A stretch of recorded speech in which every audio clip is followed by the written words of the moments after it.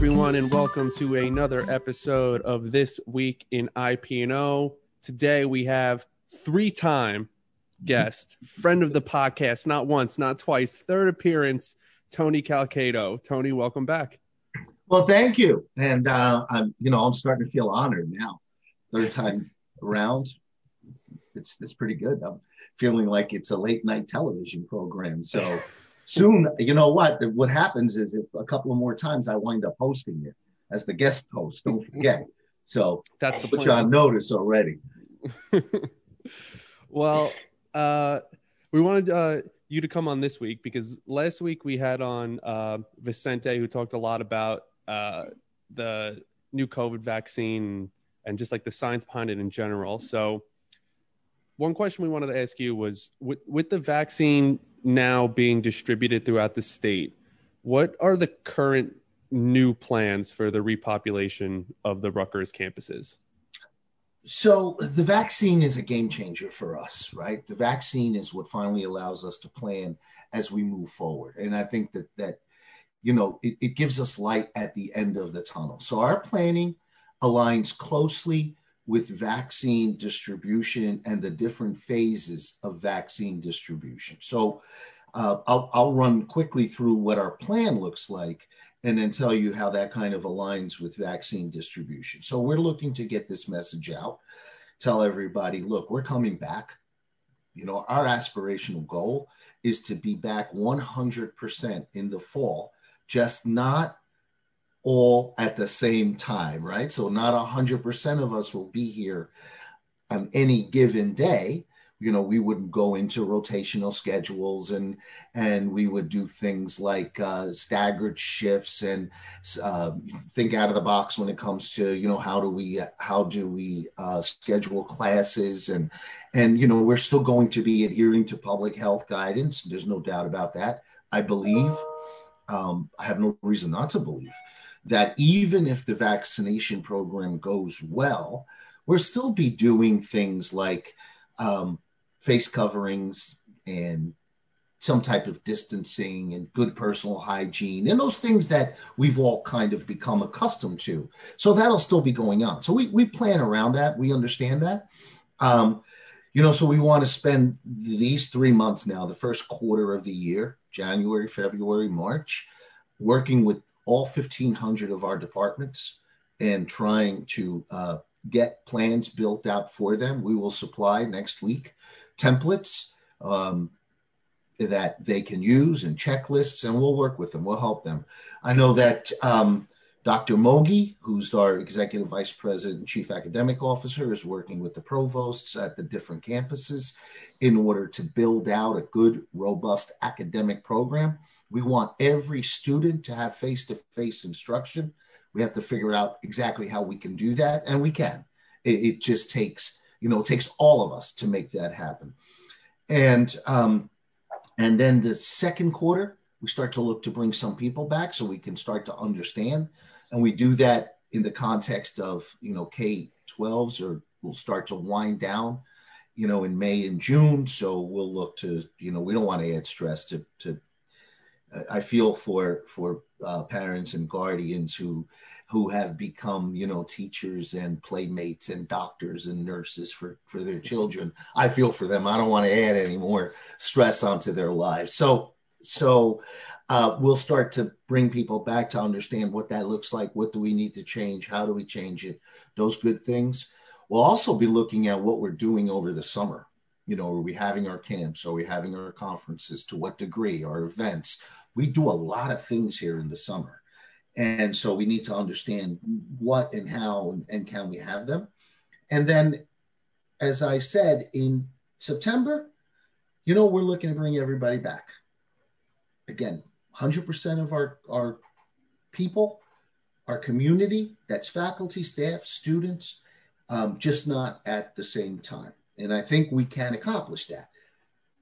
But we can only accomplish that if, there's a good amount of vaccine that has been distributed by the middle of the summer. I mean, that's the key here, right? I'm not even talking about herd immunity at this point. What I'm talking about is that there is a blanket of vaccine for all intents and purposes, that people feel good about, yes, this is going in the right direction, that there are, hundreds of millions of doses that have been out there, that, we'll continue again to adhere to public health.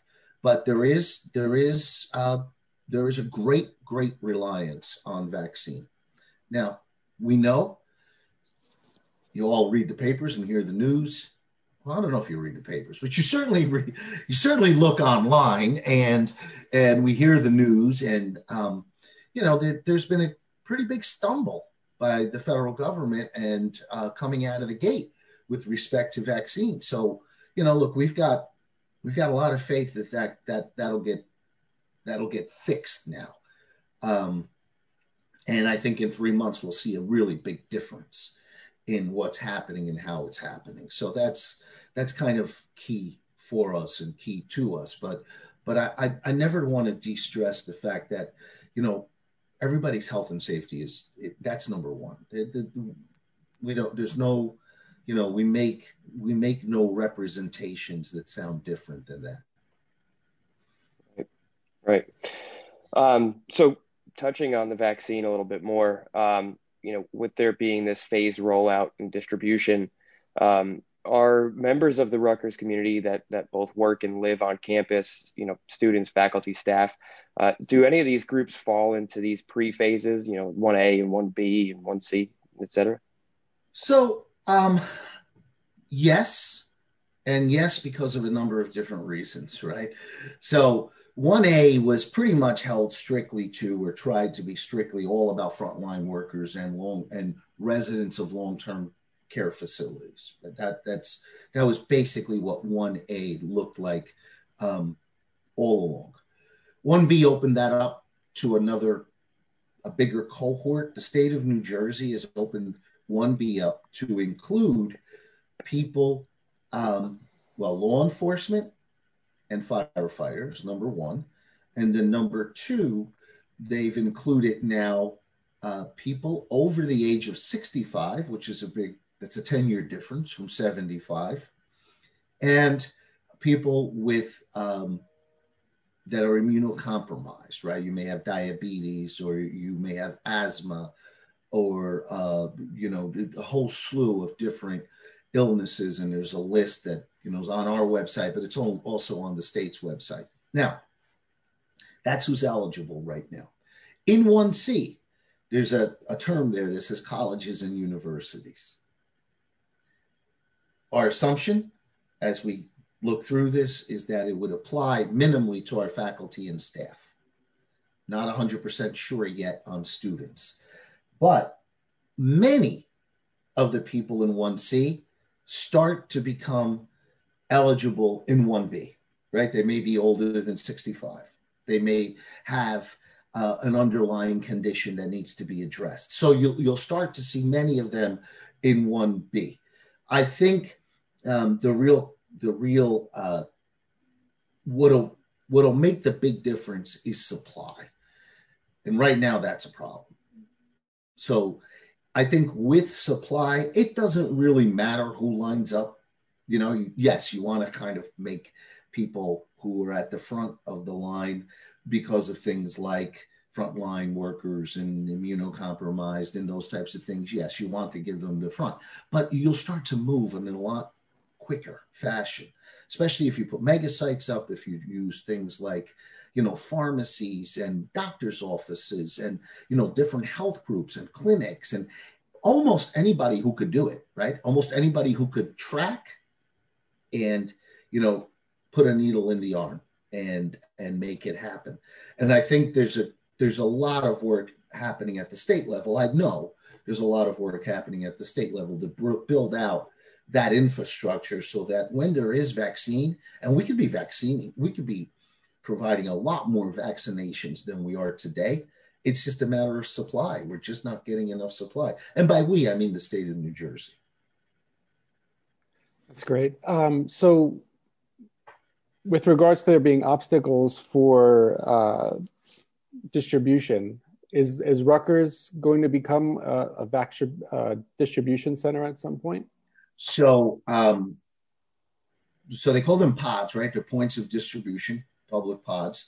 And we have, and Dr. Gracias actually is heading up the effort in working with the state to create a pod at Rutgers, where we then can inoculate our community and ultimately, I'm sure, open it up to the public as a service. I mean, we are the premier academic medical center in the state of New Jersey, academic medical campus in the state of New Jersey, and there's absolutely no reason that we should not be at the forefront. So today, the pods that the state have created really include the 2 hospitals for frontline workers, excuse me, RWJB and University Hospital. They've gone out to places like Atlantic Health Group, that's now also in the mix. And you'll start to see, of course, the pharmacies were in the mix primarily to help inoculate people at long-term care facilities. So yes, we're working towards that. It's my understanding that within a matter of weeks, and I don't mean long weeks, I'm not talking month weeks, that we should be able to begin a vaccination distribution program if indeed there is supply to make that happen. Thank you. Well, you heard it from the man himself. Looks like we're moving in the right direction. Tony, thanks for coming on, for telling us all of that to us. And if there's anything else you'd like to say, we'll give you the last word again. Well, close these all the time. Asking our community to please practice good safety protocols, right?